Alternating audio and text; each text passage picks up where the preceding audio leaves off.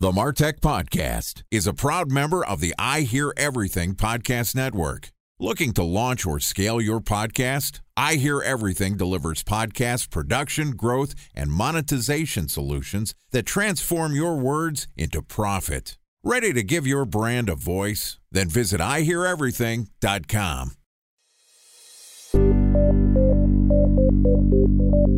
From advertising to software as a service to data.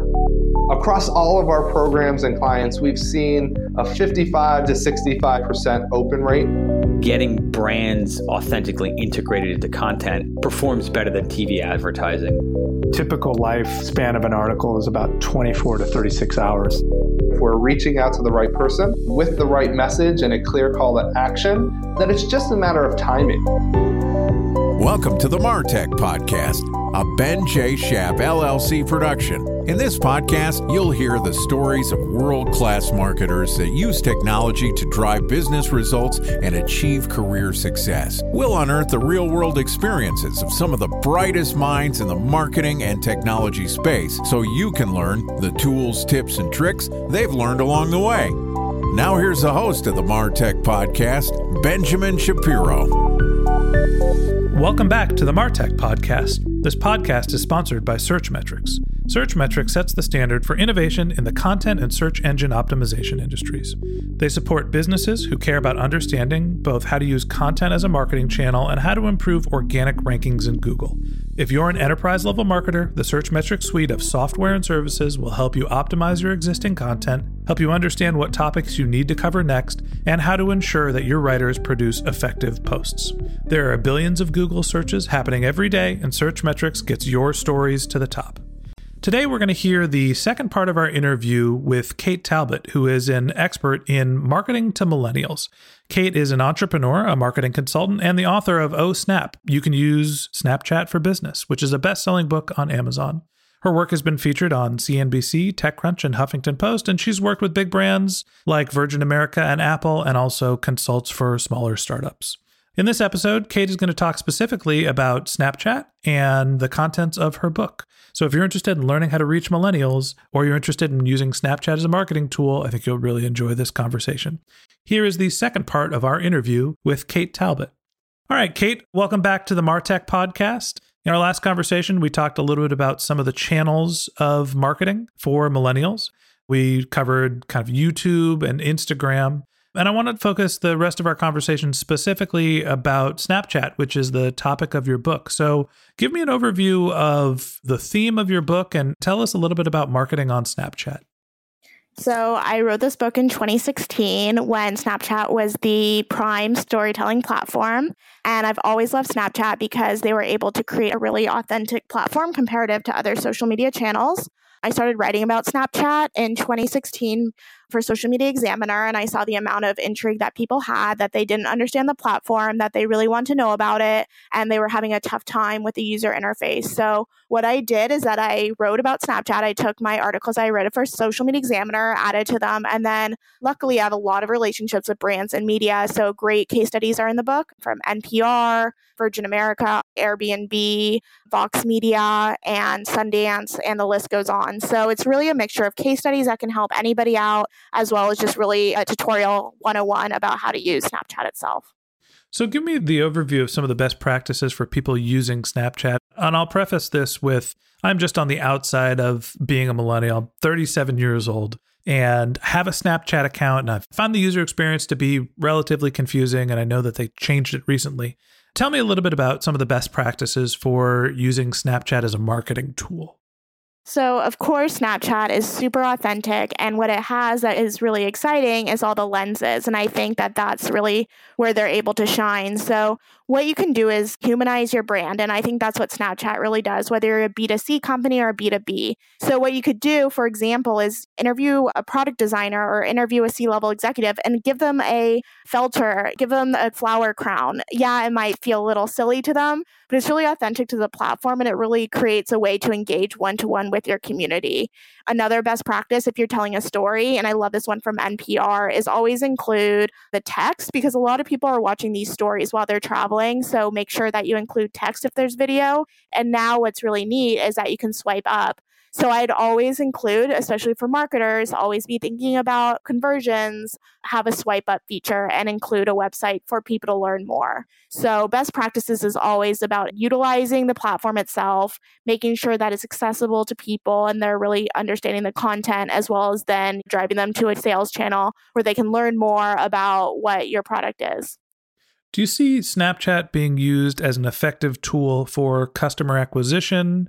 Is it for branding? Is it for retention? How are big brands effectively using Snapchat?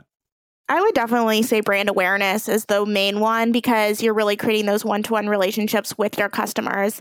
What I think is really neat too is that people will chat and create relationships with brands really easily, and the social media managers will reply.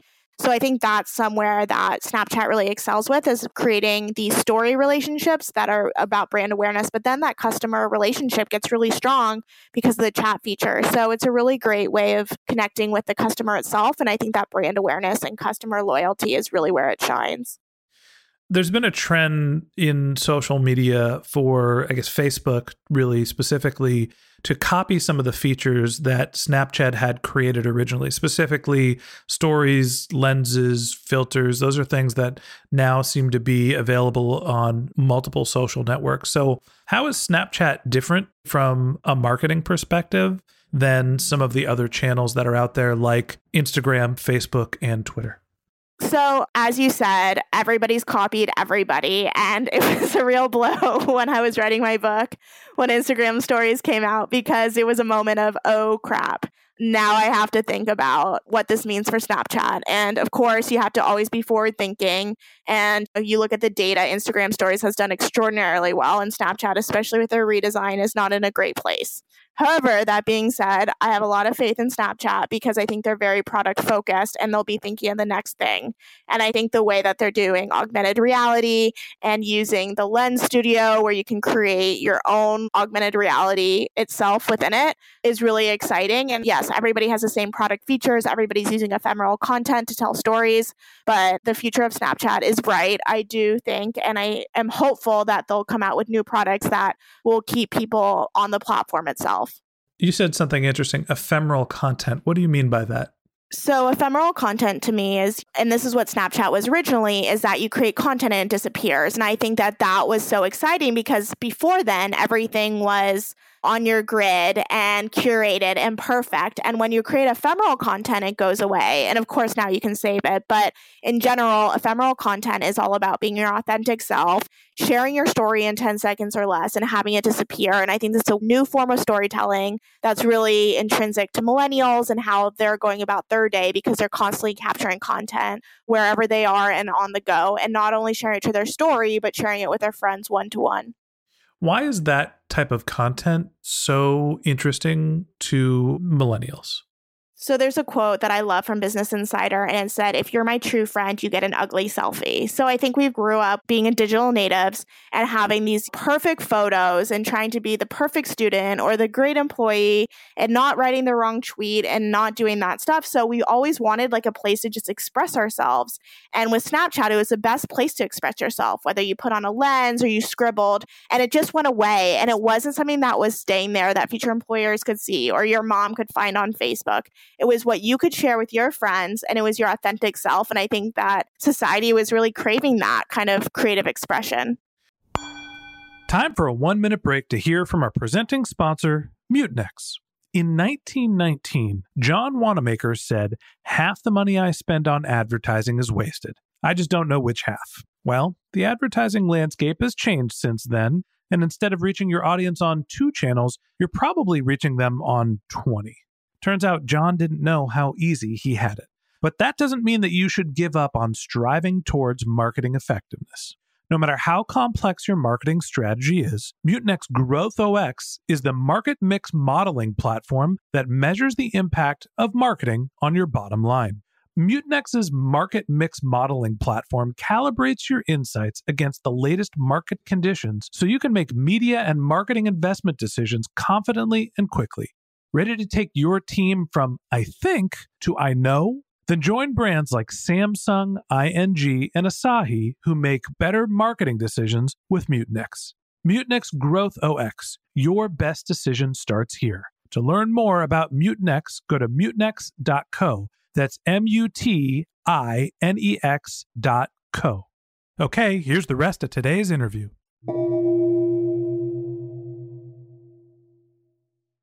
A special thanks to our presenting sponsor, Mutinex. Ready to take your team from I think to I know? Then join brands like Samsung, ING, and Asahi who make better marketing decisions with Mutinex. Mutinex Growth OS, the marketing mix modeling platform that makes measuring ROI fast, easy, and cost-effective. Request a demo at mutinex.co. That's MUTINEX.co. Interesting. And how are the audiences different between the multiple social networks, between Twitter, Facebook, Instagram, and Snapchat? Well, Snapchat, you're obviously going to get more the Gen Z audience because they love streaks. Streaks are when you go back and forth with friends, and Snapchat streaks are super important. As I managed YouTube and Instagram influencers last summer who are still in college, I learned that they will make sure that they'll never lose a streak. Even if they travel internationally, they'll get a plan just to make sure that they don't lose their streak. So Snapchat is still really, really important in that Gen Z audience. Instagram, you're going to get more of the celebrities, the influencers, the older millennials. Facebook, obviously, everybody's on it, but it skews towards 35 to 55. And then Twitter is everybody who wants to read about political news all the time and probably should put their Twitter feed down, but we can't stop looking at it.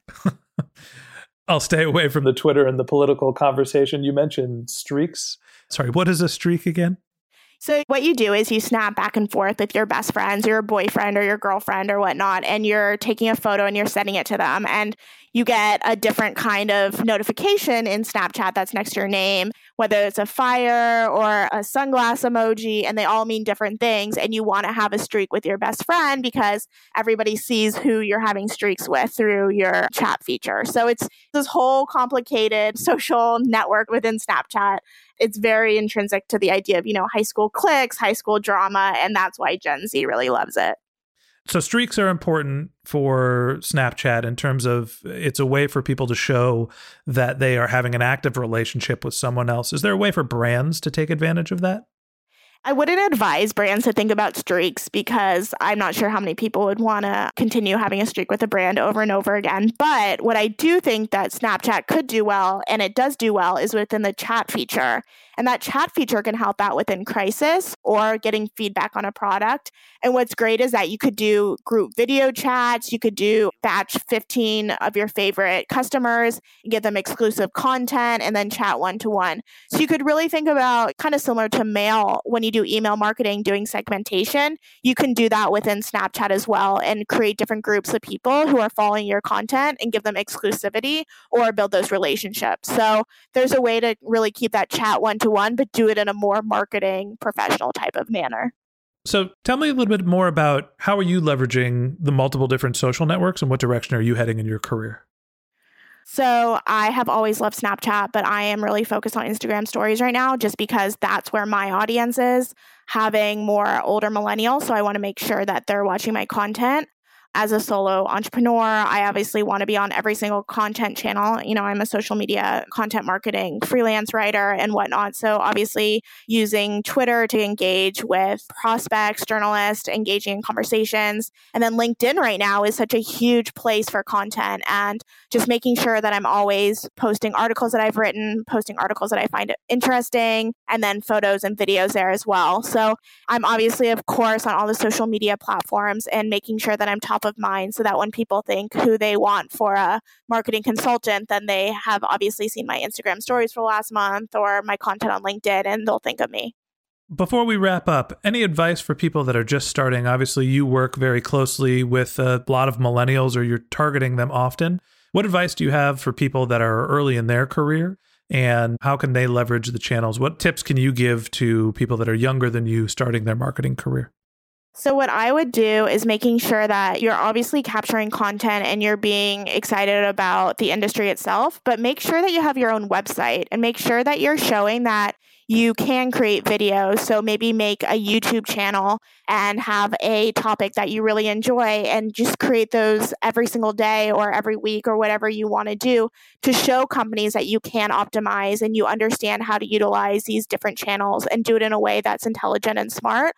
And then also on your website, show that you can write blog content, long form, short form, and also just making sure that you are on top of photography as well as how to create stories themselves, because a lot of these brands need a really scrappy small team. So if you can know every single aspect of the social media role, that is awesome. And then just making sure that you're proving to the outside world, if people Google you or they look on your LinkedIn or they're looking at your website, that you know what you're doing and you're confident in your abilities.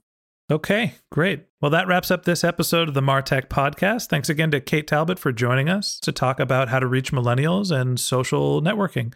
If you can't wait until our next episode and you'd like to learn more about Kate Talbot, go to katetalbotmarketing.com. A special thanks to our sponsor, Searchmetrics. If you're looking to grow your online presence, go to searchmetrics.com to request your free tour of their platform. If you'd like to read the transcript of this podcast, we've published it on our website, martechpod.com. And if you're already a subscriber, thank you very much. We want you to feel like a member of our community. If you ever have any questions, you could reach us at podcast@benjshap.com, or you can find us on Twitter, Instagram, Facebook. Our handle is benjshap LLC. If you haven't already subscribed and you want a weekly stream of marketing and technology knowledge in your podcast feed, we've got some great episodes coming up. So if you're interested in hearing about topics like paid social advertising, growth hacking, B2B marketing, go ahead and hit that subscribe button in your podcast app. Okay, that's it for this time. But until our next episode, my advice is to just focus on keeping your customers happy.